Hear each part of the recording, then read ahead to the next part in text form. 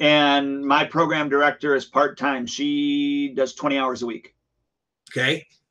I don't even need a full-time program director because of the software. And you know, if I wanted to be attached to the studio, I wouldn't even need her. Right. Like if I wanted to be there every single night, then I wouldn't even need her. Right. But I don't want to be there every single night. For over 260 episodes, Dwayne Brummett and Ali Alberigo have been sharing how to take your martial arts school to the next level. Welcome to another edition of SchoolOwnerTalk.com. Now here's your host, Dwayne and Ali. Hello, Dwayne Brummett here with Ali Alberigo, SchoolOwnerTalk.com. Good morning, Ali. Great to be with you, sir. Yeah, great to be with you as well, man. How's it going over there in the Illinois area, Chicago? All I hear about on news is how violent and dangerous and people getting shot and you know, robberies. Or how is that by you? It's called Chirac. You didn't know that? I heard that. That's crazy. Yeah, I'm going to get a shirt. I'm going to make a shirt and you know, I survived Chirac, you know. It's crazy. Yeah. So now, is that hitting your area, like violence and all that? Is everyone concerned? And I'm about 50 miles south of Chicago, so no, it's not. Okay. You know, I mean, you know, the problem though is I'm right on the interstate. I'm right. Our you know, our town is right off the interstate that hits, you know, Chicago, or, you know, obviously if you want to go to Memphis, you don't remember that, do you? I do remember that very well.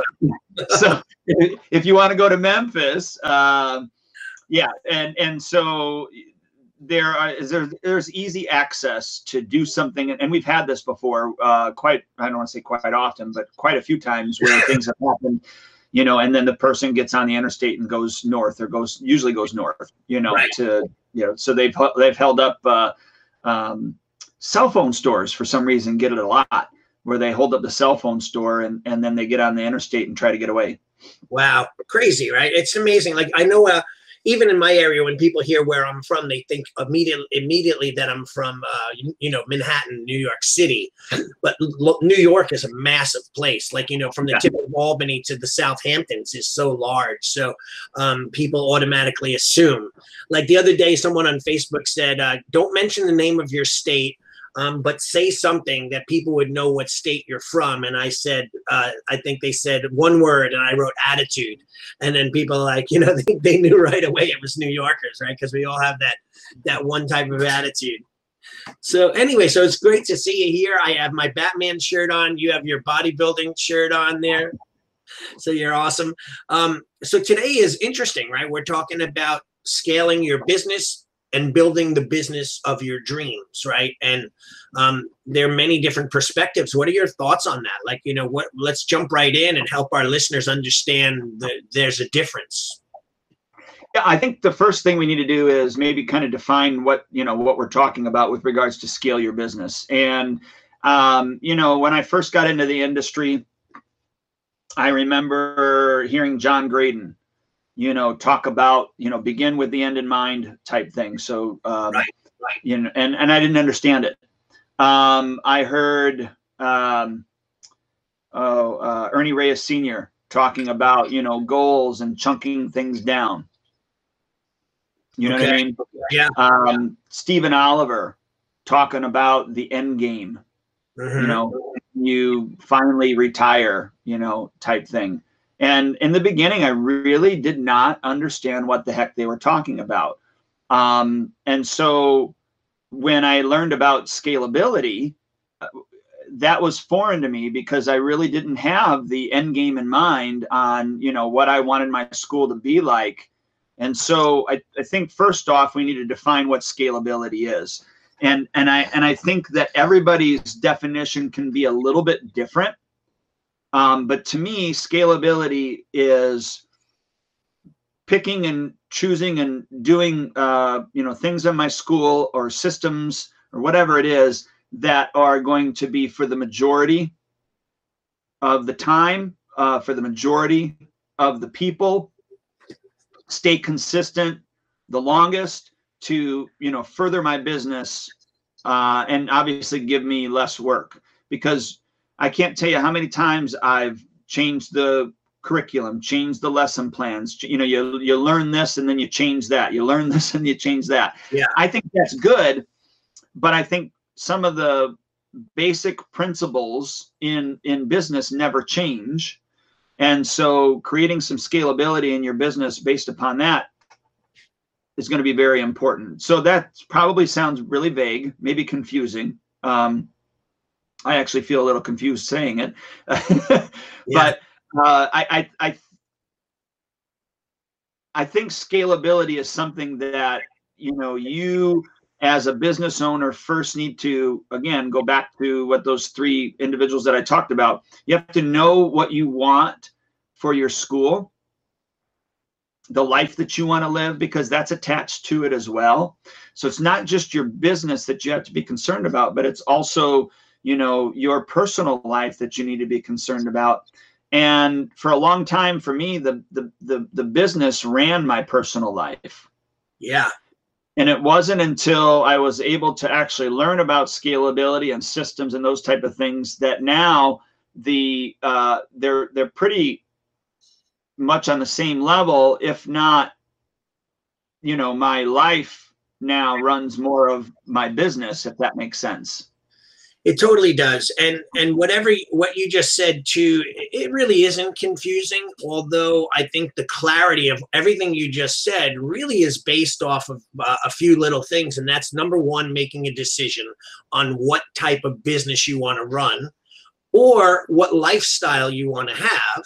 And by the way, whatever you decide, you could always change along the way. I mean, I've had so many different mindsets over 30 years. I mean, if I didn't, just think of how stagnant life would be if I didn't change and grow and learn from my mistakes. And maybe because back when I first started, I was this hardcore guy. If I was the person I was 30 years ago, I'd never have another student now. Or maybe I'd have way more students than I do now. You just don't know. But I mean, I've shifted my mindset to appeal to how I was thinking. Like, I mean, I used to have no fear of letting people dive over chairs and dive over wave masters and do all these crazy things. Now I kind of cringe in fear, hoping that they don't get hurt, praying that they don't get injured for multiple reasons. One, I don't want them to get hurt or injured, but 2, I'm afraid for the business and lawsuits and quitting and, the perception. So there's a lot of things that we go through nowadays that we never did back then. Right, too. But I think the main thing is deciding on what type of business you want to run, right? And, what are you looking for? What's your end game? What's your result? Well, and I think that comes down to what is your definition of success? Because right. I think that so many times we're looking at the other schools in our area or the other school owners that we know, and we start thinking, well, I'm not as successful as that person, right? And so it's kind of goes back to when you would go to the conventions, right? Right. What's the number one question that school owners would ask you? Very simple. How can I be more like Ali Alberigo? No, just kidding. No. How can I get more students? No. They wanted to know how successful you were. Yeah. Right? Well, they would judge me based on that's what they would say to me when I'd have my booth. They'd say, how do I get more students? How could I teach them to do that? And then I'd say, oh, I could do that. And they go, well, how many students do you have? That's the question. Yeah. And then I'd go, well, what does that matter really? Like how many students I have? Don't you want to, know how much money you're going to make? How many students are happy? There's so many factors that go into that question. And that's really the wrong question to ask. How many students do you have? It really should be, hey, Ali, how many investment properties do you own? Right. What is your net profit? Mm-hmm. I mean, those are the questions that we should be asking school owners that are, successful. I'm holding up my quote fingers, more successful than us. And, there are, there's school owners that are more successful than me. So I'm not doing the quote fingers to downplay that. But what I'm saying is we're asking the wrong question. But we first need to define for ourselves what is success for us. And that kind of even goes back to a few podcasts ago when we talked about, should we buy a building or rent, right. That type of thing. So it all depends on your comfort level and those things. So first I would say, define what success is for you. Success for me in the beginning was getting 300 students. Right. Now success for me is I want, 200 students but I want premium, net profit from every single one of them. I mean, that's where my, mind shift has happened with regards to my business and success. Does that kind of make sense? Yeah, I'm looking down at my phone because one of our friends, one of our sponsors, said to me on text that he's trying to comment on our feed, but it's saying something is wrong with the commenting. I don't know if he still can. Lance, if you're out there, text me back and tell me whether you could see us and hear us, but you just can't comment. But interesting. I was able to comment, but he said he wasn't able to, or maybe refresh and so on. But Dwayne, going back to our topic, so 30 years ago, I started my school for very different reasons, right? And then, now 20 years ago, I had other reasons. So honestly, really what we have to decide is where we want to be. And really, like, look at, there's a great book. I think it was called and a great book. It wasn't the easiest, most interesting read, but it was a lot of content that was amazing. But anyway, long story short, it was called The Millionaire Next Door. Oh, very good book. Yeah, it talked about like the guy who is a postman. He delivers mail. And when he passed away, he left $25 million to his family. And there was a guy, I forget in the book, and I might be even, it's a long time, that when he died, he had like a corn silo filled with cash, like worth like $20 million. And the guy was like a, small town, metal shop guy or whatever the case may be. So if the bottom line is to make money and grow your business through, financially, and have it to the point where you say, hey, I'm billing 25 grand a month, that's a good living as long as your profitability. My old saying, right? There's 3 tiers to martial arts: is high quality, high profit, and low stress, right? And the bigger your school, the more students you have, the more parents you deal with, the more complaints you'll have, the more stress you have. So if you have less students, you get to control them a little bit, the environment better, because there's less people to deal with, and right. You might be able to charge a premium dollar for a smaller group and make almost equally, if not more, as much or more, right? So what is the model? The real question is your end game. What is it that you want? Are you in it to make a good living and feed your family and have a lot of money so that you could buy fancy things and vacations and, that kind of stuff? Or are you taking your profits and putting it into, like you said, Dwayne, a rental property or investments and so on? So that's the real question. Yeah. And, and I'm not negating that, or I don't think we're ignoring the fact that we all got into, teaching martial arts as a way of giving back or helping, individuals learn how to defend themselves, have a better character, be upstanding citizens, all those things. So I don't want everybody to think it's just all about the money, because that's not it. But, if we're not making a profit, not having a decent living, it's really hard to, step out on that floor and provide those services to our clients. Yeah. So I just want to, say that really quickly. But yeah.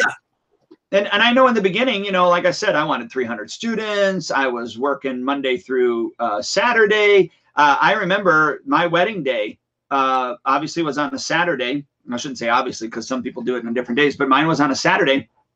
And I went and taught classes that morning, all the way up till 2 o'clock, got done at 2 o'clock, went home, showered and changed and put my suit on, and then went and got married. Yeah. Like, was that a bad thing? No, but you know what I'm saying? I was married to the business. Yeah. Well, you had to leave your first wife to go to your new future wife. Yes. Right. Which was your first wife, which people have said this to me. And by the way, the divorce rate is very high for martial arts school owners, for black belts that teach. And the reason being is because, and by the way, that goes the same for all self-employed business owners, men or women, where the spouses sometimes feel that the business is more important than them and the family. And by the way, people will say things like, well, I got to work to be able to afford college and afford to pay these nice bills so that you can have nice things. When in reality, I can tell you this, your daughter's never going to complain, or a boyfriend or husband or wife or kids are going to complain because you spent more time with them. They're going to complain when they don't see you or can't see you, and so on and so forth. So it really all depends. So I guess really the first thing we would say would be that they have to think about why they're in the game. Do they love teaching just for teaching? And what would they like to be the end result, to make a good living, or did they want to teach thousands of students at a lower rate so that they could be known as the greatest teacher and impact more people and make less money? Like, it really is, that's the first choice, is to try to see what you want to be when you grow up. Like, who are you going to be? Yep. If that makes sense. Agreed. And I went through, that whole changing process. I know, this, I no longer have Saturday morning classes. I no longer have Friday classes. I teach Monday through Thursday. My Friday nights are for staff meetings and also for private lessons, and that's it. And now, does that mean that we don't have events? Yeah, we do events from time to time. Does that mean we don't have birthday parties? Yeah, we have birthday. Now, look, to be quite honest with you, if I had to go back and do birthday parties, I wouldn't do them. I just wouldn't do them. But we also didn't have the leverage of back in the day. We didn't have the leverage really of Google and Facebook like we do now to help bring in leads. So we had to do a lot of groundwork in order to bring in a lot of leads, if that makes sense. Right. Well, so here's just a quick thing from me. In the beginning, I started off in a small, tiny school because I wanted to have training partners that I could fight with and practice on. Selfish mentality, but it was more about the martial arts and me having a place to go when I couldn't go to my school and train with my teacher. Then I found that I loved teaching so much that I wanted to run this like a full-time business, and I expanded and rented a building and eventually taught full-time, selling my very, very lucrative, successful landscape construction company. And then I was like, wow, this is really cool. People started asking me from around the country if they could be a part of my school, my system. So I started opening up branch schools, and then I started to follow the models, like the scaling models of all the big successful coaches. You want to have another school, open another location, train your staff. And I had this big team. I mean, at one school, I think I had 11 schools, and I say worldwide because one was in Puerto Rico, one was in Bermuda. And I was literally a slave to the running of the employees and the systems and the training and the staff. And I was told, like, that's what would happen. You'd shift from being a teacher to shift to teaching the teachers, but really babysitting the teachers, babysitting the staff, because now I was really nothing more than a manager, a high-level owner and manager. And I kind of lost the love for the school and the students and the martial arts. So that was a big dilemma for me. Mm-hmm. So that was my perception. So that's where I was at that time. What about you? What are your thoughts on that? Yeah, I've gone through, I would say, some different changes, where, hiring my first head instructor. Right. And then being able to step off the floor and manage. And at one point when I was, building the business, after doing that, that probably was a very good thing that I had somebody else out on the floor that was, looking out for the best interest of the students, was because, I was so much looking at the financials that I don't want to say that I was looking at, seeing literal, bills, running around with karate uniforms on and a belt. Yeah. But I mean, I kind of was. Right. And so I think that was a good thing for me to go through. And it was probably beneficial that I wasn't teaching, like I was before at that point. But this happened maybe 2.5, 3 years into, maybe 3.5 years into, opening up TriStar Martial Arts Academy. Is there was a gentleman, you remember PPP, payment solution, whatever it was called? Joe Gallia. Yeah. He had introduced me to a guy. I don't know if you remember this guy, but by the name of Mike Pace. Yeah. Okay. So I contacted Mike because I was talking to Joe Gallia about, just needing time off. And he said, oh, well, you should talk to Mike Pace. He takes, a bunch of time off. And so I talked to him about closing, kind of like what I do, throughout the year. And he coached me on, why I should do it, and then how to approach parents with it, when I first was going to start to do it. And it's been one of the best things that I've ever done, is being closed almost 7 weeks out of the year, You know, I'm actually looking for one more week, so it's 2 months. It's 2 months out of the year that we're closed. I mean, that is massive. And what even it does for my staff, especially my head instructor. You know, you know how it is when you get done with one vacation, or excuse me, when you're getting ready to go on vacation, you're excited, right? You're motivated. You're like, yep, I got to get this done because this vacation's happening. Da, da, da. And then once the vacation's done, you're like, oh, okay, now I'm back to the same hum, you know. But for us, it's, you know, it's like from one closing to the next. We look at, all right, we've only got this much time for this, you know, until we're closed again, and we got to get this much done. And it just, I think it brings another level of excitement into our teaching. I know it sounds goofy to say that we're happy that we're going to be closed, but I'm happy that we're going to be closed.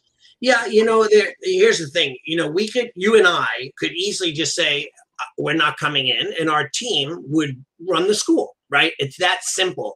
But there is that underlying stress, like what happens if while we're not there, or what could have happened. But when you're closed, you're closed. There's none of that. Like, you know, it's almost a relief on 4th of July weekend to be totally shut down. Although I'm still stressed a little bit because people will text me on this 4th of July was Saturday, Sunday, Monday we were off. And they were like texting me on Saturday, are we open? I must have sent out 20 text messages, 20 push notifications, calendar, Facebook, website, you know, and they still will text me on my personal cell. Are we open? We're here. I'm like, did you not? I want to be nasty and be a little sarcastic. Like, did you not read one of my 27 ways of communicating? And in fact, like right above your text message, there's a message to you in the thread that you just decided not to read. Like, but then again, that's what we deal with as owners. So to be able to not come in and have nothing going on is a big relief for you and I, and even our team, because now they're home with their family. They're not worried and they're just relaxing. Well, okay. So, I think all of us want to build a team.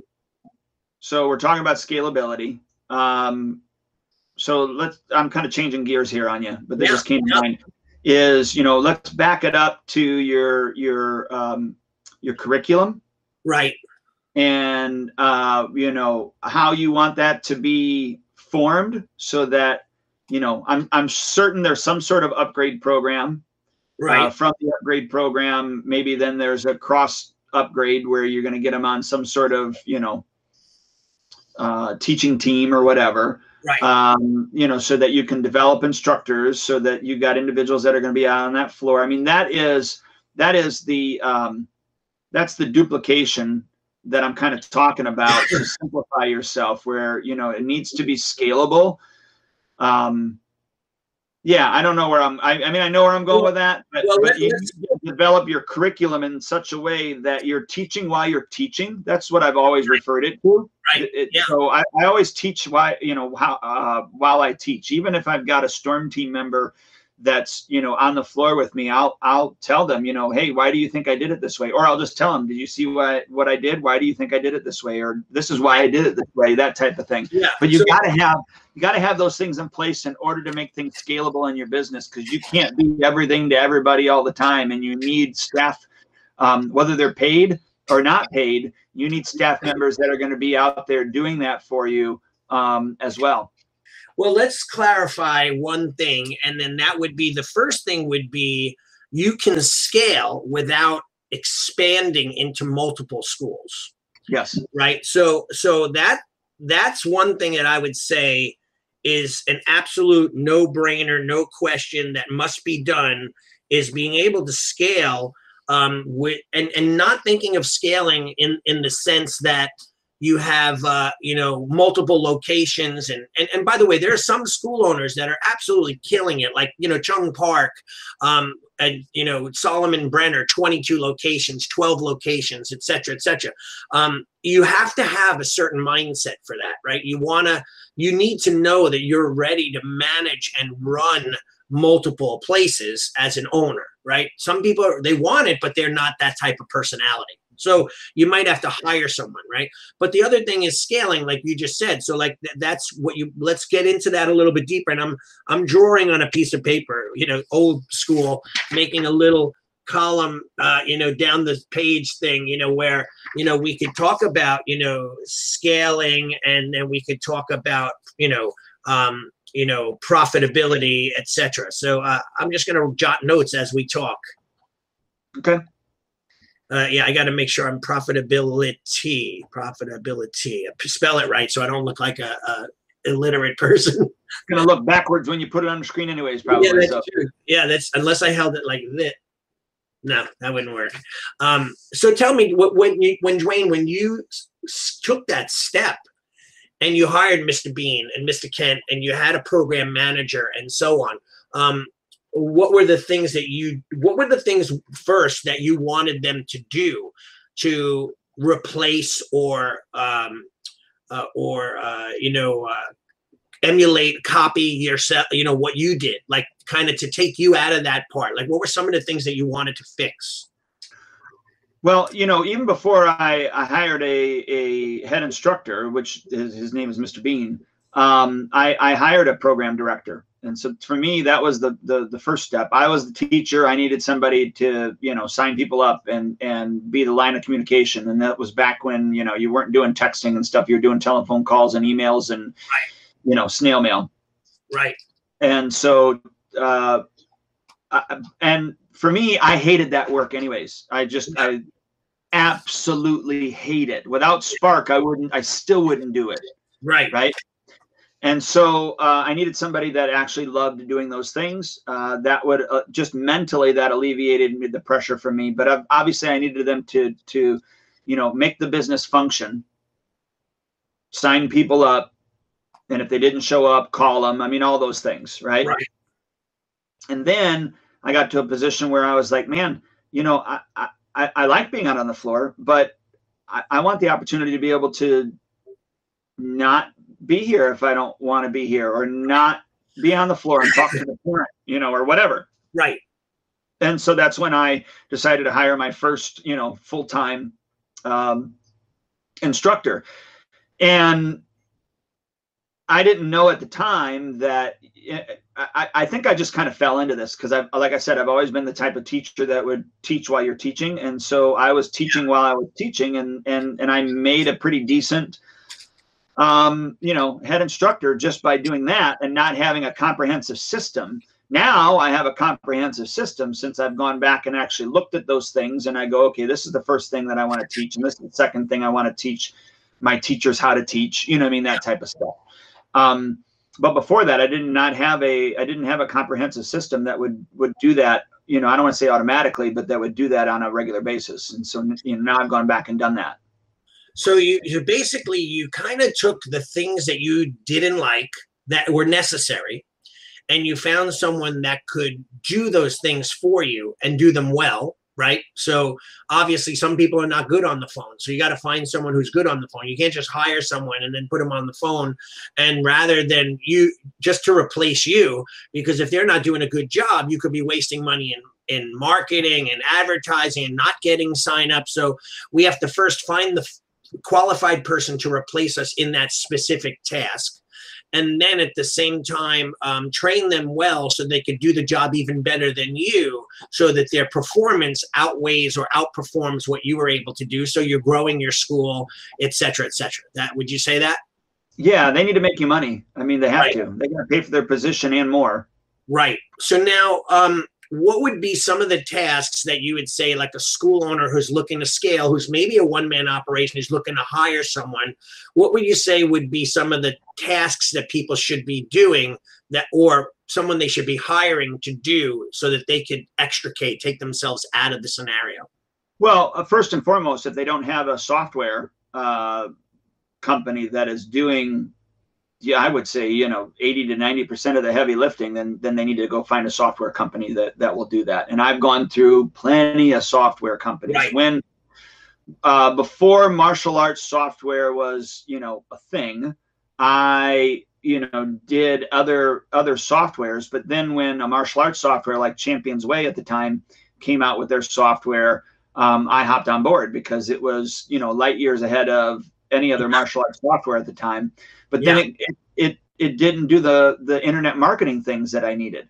Right. So I switched from that to Infusionsoft, but Infusionsoft was so hard to learn. Right. They've since done a lot better job of making that a lot easier to learn. But that I switched to something that was called Entreport. And then from Entreport, you talked me into Spark. Right. Best. I owe you money. I mean, I owe you a thanks. I had not switched to that, but especially during the pandemic. You got me into Entreport because you were teaching me how to do all of these automations where you'd send out an email. If they clicked on this, they would get put into this file, and then we could send more info to nurture them through the lead process. And we paid a lot of money. I think it was like $200 or $300. It was like $297 or even more a month just for that component, right? Well, yeah, it was $297 a month, but then I had 3 users on it, and so I was paying close to like $400 a month. Yeah, and then I said, hey, Dwayne, you know that I have a software that literally will do that for you, and it's easier to do. And it's included in the price for free. And that's when you and I are like, wow, this is great. And we started. So obviously Spark is one of our sponsors. And we love their software. Yeah. And so that would be the first thing is if you're an individual school owner, you need a software company that's going to be comprehensive. And what I mean by comprehensive is going to, help you run your school like a martial arts school, but also an internet business as well, because it has to do that. So that'd be the first and foremost, and then utilize every single thing that's found in that software that is going to help you move your business forward. And there's so much, it's amazing. But without selling Spark, which I recommend to everyone, though, you're saying, so like if you had a choice, you would, instead of maybe 20 years ago, we'd say hire a person to do this, all these things. But now we could hire a person to manage Spark and help us with all the things like automations, email marketing, follow up and follow through, student communication, billing. All of this stuff is all through this one central software. So with one program manager and this software, we're doing the job of 3 or 4 people that we were paying in the past, right? Well, let's put it in perspective. I've got 276 students. And my program director is part-time. She does 20 hours a week. Okay. Yeah. I don't even need a full-time program director because of the software. And, if I wanted to be attached to the studio, I wouldn't even need her. Right. Like if I wanted to be there every single night, then I wouldn't even need her. Right. But I don't want to be there every single night. Right. So, does that kind of make sense? So I want to put it in perspective. So okay. I think a really, really good software. And if you're an individual school owner, like meaning that, you're the one man or one woman show, one person show, let's be politically correct, one person show. You may not even need to hire a program director because of that software right now. Right. But eventually you're going to hit a tipping point. Yeah. Where you might need somebody for 10 hours a day, or 10 hours a week, that type of thing. Right. So that would be the next thing that you need to do in order to bring your business to the next level. Would it be better for you to hire somebody to do the office, or would it be better for you to hire somebody to be on the floor? Right. Now, when I used to open up dojos and I'd put people in place, my primary thing was to find an owner operator or a operator that would run the school for me, that was an instructor that could do all that stuff on the floor. And then I'd hire a program manager to do all the paperwork, business stuff, communication with me. But I have to say one thing, though, that the most important component is an instructor.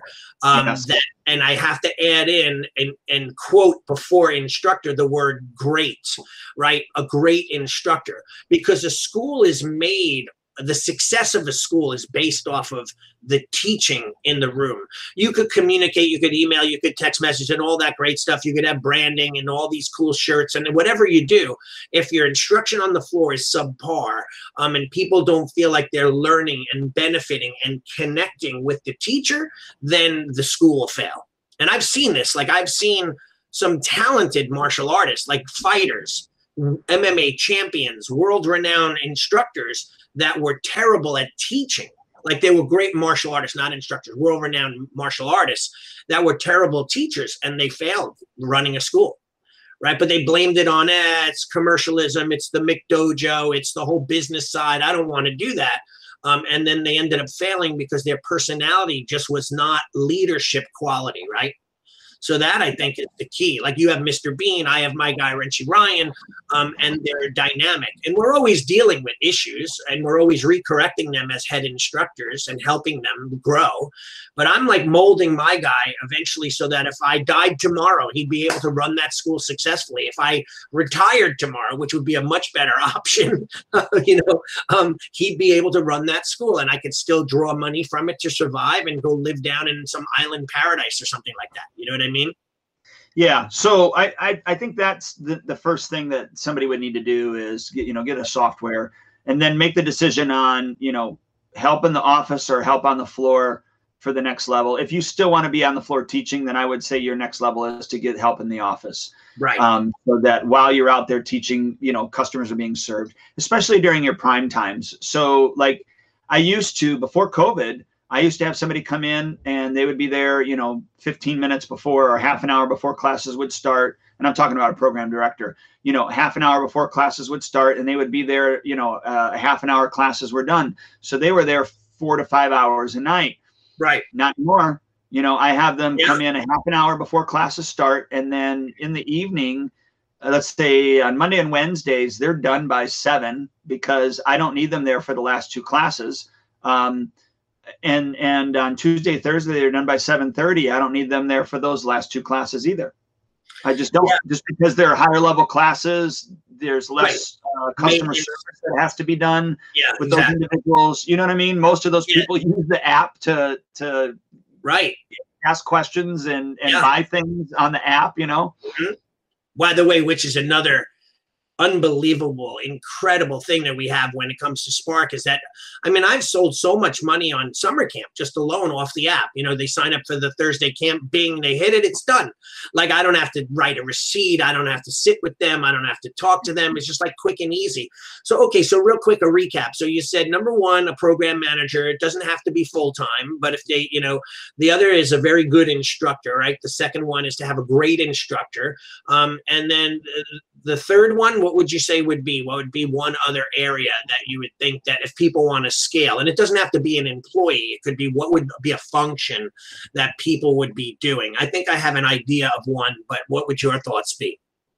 Well, I guess it comes back to, it really comes back to what it is that you want out of your school, what the end game is out of your school. But I would say either, developing other instructors, having some sort of actual path, system that helps you develop the instructors on a consistent basis. And then, I agree.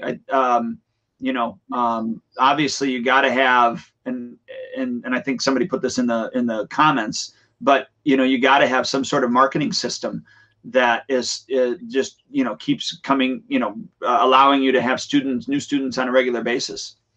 You want to hear something weird? As David Nemiroff wrote, a marketer, I sent you a message too, and I said we do have to have marketers as well. So like a Facebook marketer, right? Or somebody who's going to help you. Like I just, here's a weird thing that totally different, but I had a guy call me and inquiring about a website. He does like welding on boats and custom welding and all these metal fabrications, and he wants a website. And he said, I'm just debating on whether I should build it myself and learn how to do website development. And I'm like, why would you do that though? Like, and a lot of school owners think this way. They think penny rich, dollar poor. I forget the saying, right? What is the saying?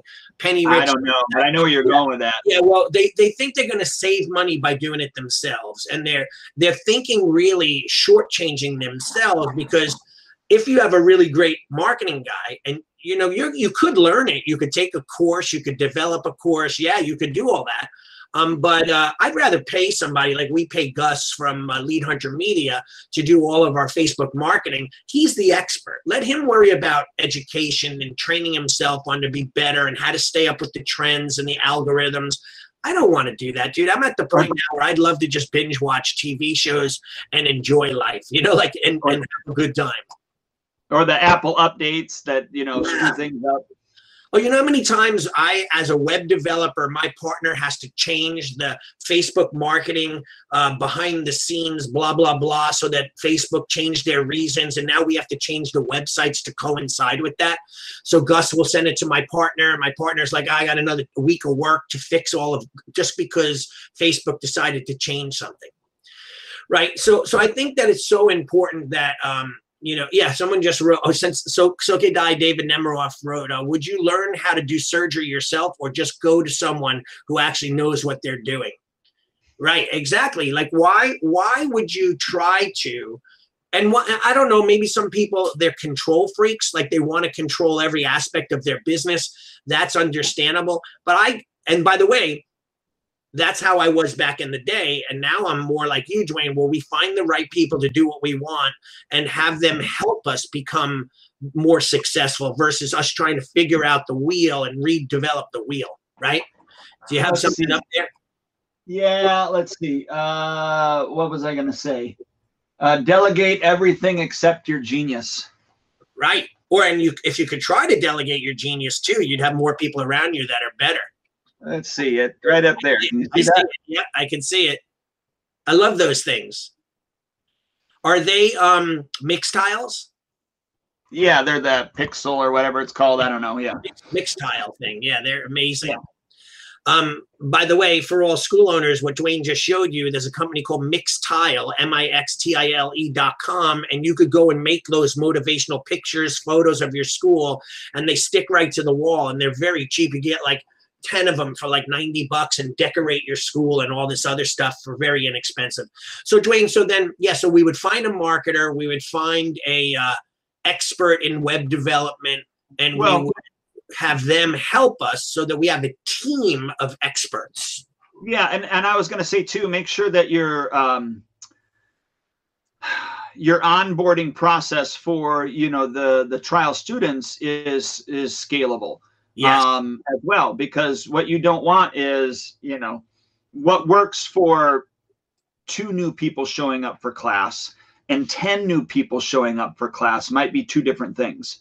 Right. So what you want to do is you want the onboarding process to be scalable for 100. If 100 people showed up, like the scalability of that needs to be there as well. And that's where, like, I don't know about you, but back in the day, I used to follow this process where they would sign up to do a trial, and it was a consultation and then 2 introductory lessons. And so the parent and the student would come in for the consultation. The consultation basically would be, you know, a sales presentation type thing, find out what their pains are, and then, you know, massage the pains, and then tell them how we're going to solve it.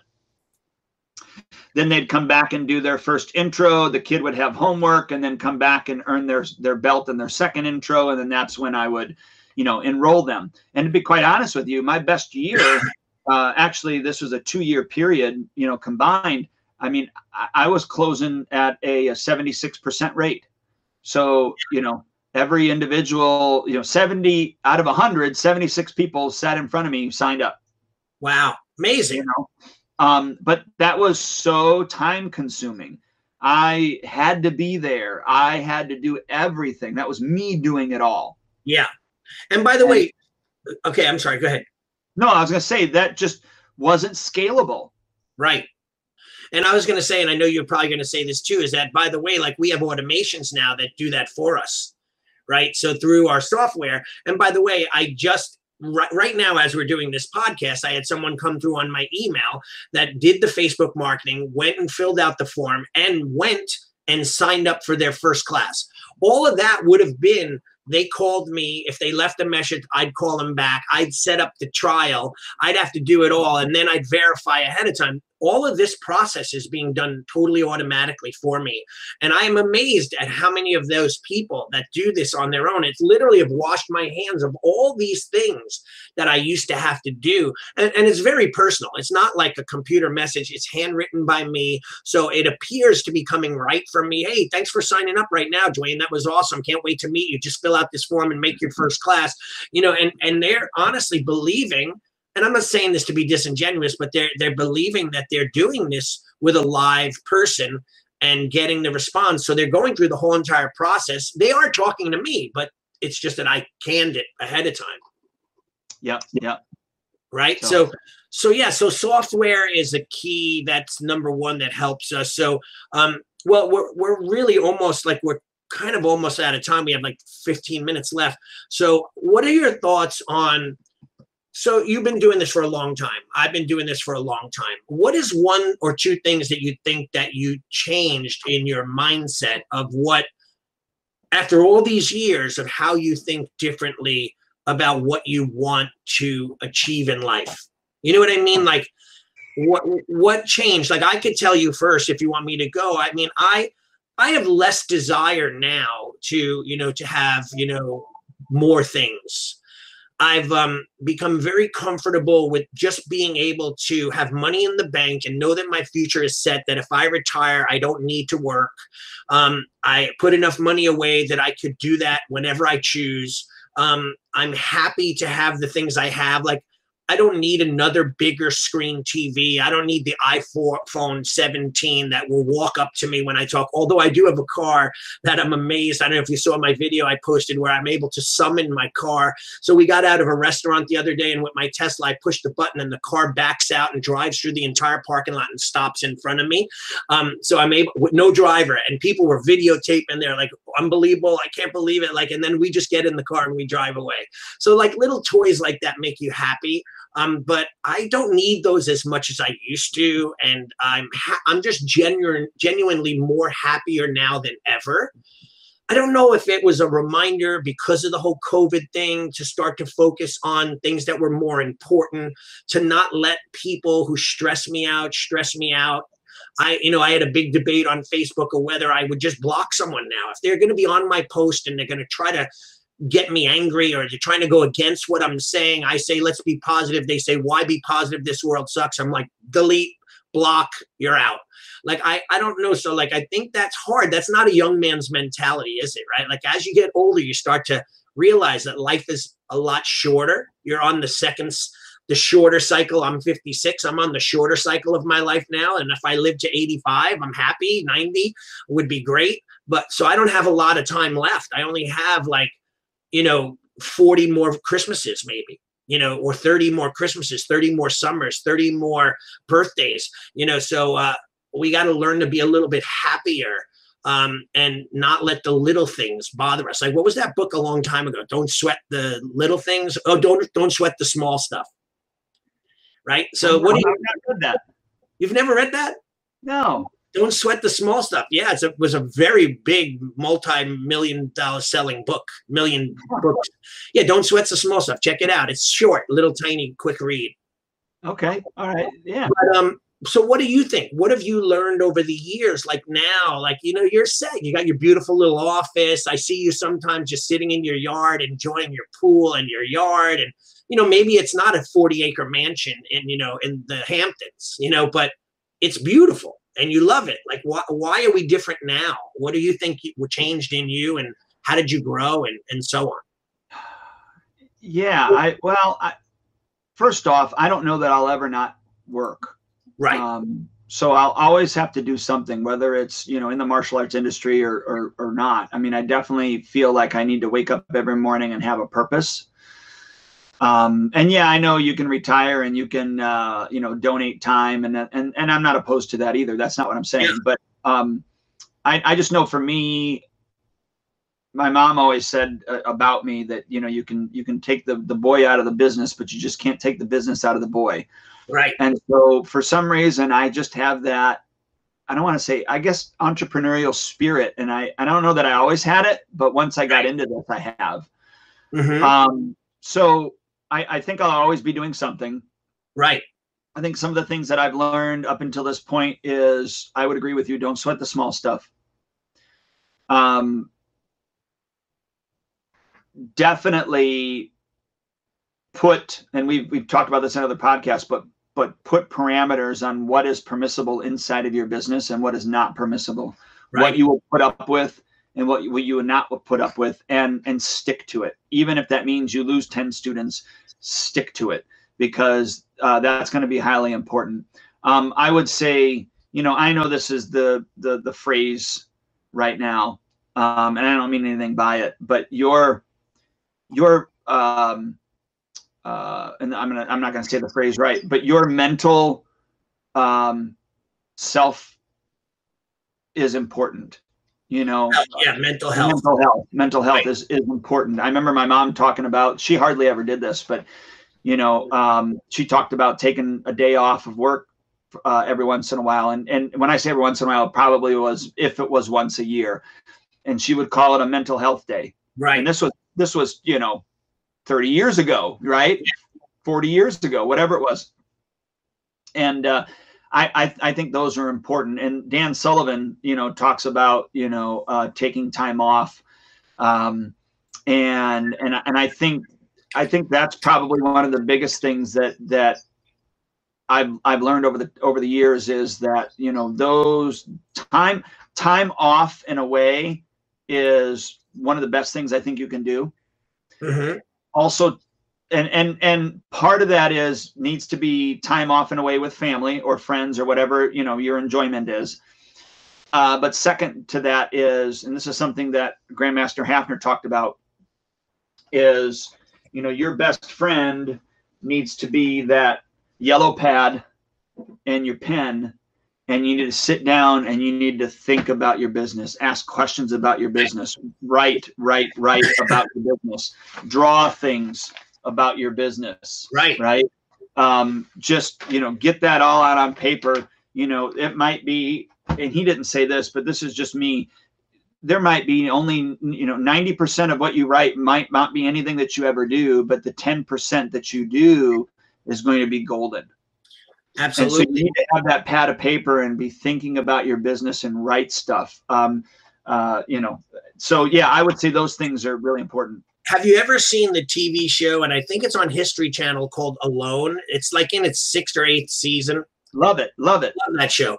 And I'm watching the new season, and I actually find myself like an old crazy person yelling at the TV when they make decisions. And I'm like, oh, come on, you're going to quit now? You're the 4th person left on the island, that kind of thing. But I find it really frustrating how people don't prepare. Look at all those notes. That's amazing. I have the same thing, and I don't know whether I should just throw them away, because I always promise to go through them. And this is only half the stack. This is only half the stack. Right. So I wonder, like, to myself, like, are we ever going to do anything with that? Maybe you should hire one of those VA virtual assistants to type it all up and categorize it into a book of some sort. Or scan it. I don't know. Yeah, something like that. But so anyway, on the show Alone, which I find interesting, is that, what are the 3 most important things? Food, shelter, water, and sanity, right? Shelter, water, and sanity. And you find that most of the people leave the show because they convince themselves they're sick, they're hurt, they're going to die, that what they're going through is not worth it, because they're going to then be sick and hurt and die. So they change and they tap out and they push the button and say, I'm done. And I look at that and I say, didn't you know all that when you went? You knew you're going to miss your family. You knew that you were going to have to build a house, and you knew you were going to have to hunt. And then some of them sit around and they don't do those things for days on. I mean, if I was starving, I'm a vegan, I would be searching for food. Even so, that'd be my first thing. And every day you'd get up and that's what you would do. That's it, right? But I find that, and that's no different. I have a few coaching clients that I will say to them, hey, did you do X, Y, and Z? We talked about that 4 weeks ago. Oh, not yet. And then we talked about it last week. Oh, not yet. And we talked about it this week. Not yet. And I'm like, why? Why have you not done that? It would double the amount of students, or it would make you better at your sign-up process. Why are you ignoring these basic functions of food, water, shelter? You know what I mean? Why do business owners? And I think that psychologically we put off the most difficult things because they're difficult. and we put easy things in place of them. Like, hey, instead of calling all my clients that have quit, let me just send a text message out to the 5 trials that came in. Like, you know, always choose to put yourself in a out of your comfort zone to do the tasks that you don't want to do, or hire someone to do those tasks, right? But you can't ignore those tasks, because that's why schools stay stagnant. Well, and here it goes back to the basics are the basics for a reason. Right. But the bright, shiny objects are the ones that we all keep chasing after. Did it for years, totally did it for years. You know, now when there's a new bright, shiny object, I actually investigate it.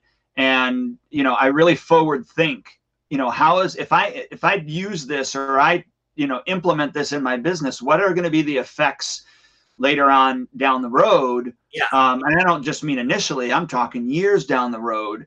And so there's a lot of thinking that I actually do. And it's kind of funny that you know, that I'm talking about this, because there are times that I've even had to tell Mr. Bean, I tell him almost everything. Right. And there's probably 90% of the stuff that I've ever told him we've never even done. Right. Part of the reason is I'm just trying to flesh it out, think it over and through, you know, get his opinion on things, and then make a decision. And I think for quite a long time, until I actually told him this, and it's not to say that I don't procrastinate on things, because I do, but I think he thought I was a bigger procrastinator than what I am, because I would just speak about things and say, oh, hey, you know, this program, I'm looking at this, and what do you think about this? And, you know, man, it would be interesting if we were to implement, you know, tricks and flips into our blah, blah. You know, I'm just throwing that out as an idea, you know, as an example. But I think it's important for us as school owners to go ahead and look at those things. Right. But not everything that people are out there selling for us to put into our program, we should put into our program. Well, yeah. And you know what? I've resisted that many, many, many, many times, and didn't put in things. But the ones that I did do, they're no longer in my program. You know, so I did the kickboxing, I did the self-defense, I did like other things that were like program fillers. Like, you got to, it's trending now, you know, and listen, I stick to what I do best, and that's ninjutsu and jujitsu and classical martial arts and weaponry. That's my forte. I know that's my wheelhouse. I'm the best at that. So let me just sell that. Let me make sure that I do what I'm best at. Anyway, I think that that's important. Don't get caught up in the bright, shiny objects unless you're really in a deficit and you don't have anything in your school and you need to add things in and you don't know how. There's nothing wrong with XMA or Hyper, programs like that will inject a massive amount of excitement into it. I mean, Roland Osborne, he's a friend of mine, and he is a genius when it comes to motivation and instructor training and you know, getting the school hyped up about things. And his programs are second to none. So if you're looking for a program to fill something, I would reach out to Roland at Hyper Martial Arts, and even Mike Chat with XMA. Some of those programs are great. But for me, I know my wheelhouse, so I'm going to stick with that and really build on that. But I don't need more bright, shiny objects. I used to go to the Super Show, and every year I'd come back, my staff hated me. It was, oh, hey, I bought a new software, better than the old software. They're like, another 4 months of re-entering data and getting it up and running. Why bother? You're only going to go to the show 6 months later and change it again. Like, they hated me for all the new things I'd bring back, but I was excited. I could see the potential, but they weren't really into it, and they didn't want to do it. So that's why it never really went anywhere, because it was just me, and I couldn't get them behind it because it was always causing them more work and headaches. Right. Now, I will say, with Spark, they put all the stuff in now, you know, like they put all the stuff in there for you. So yeah, true. So if you're transferring from one software to the other, as long as you can put it in what is it called, the CVS file, CVV file, whatever it's called. Yeah, CVV.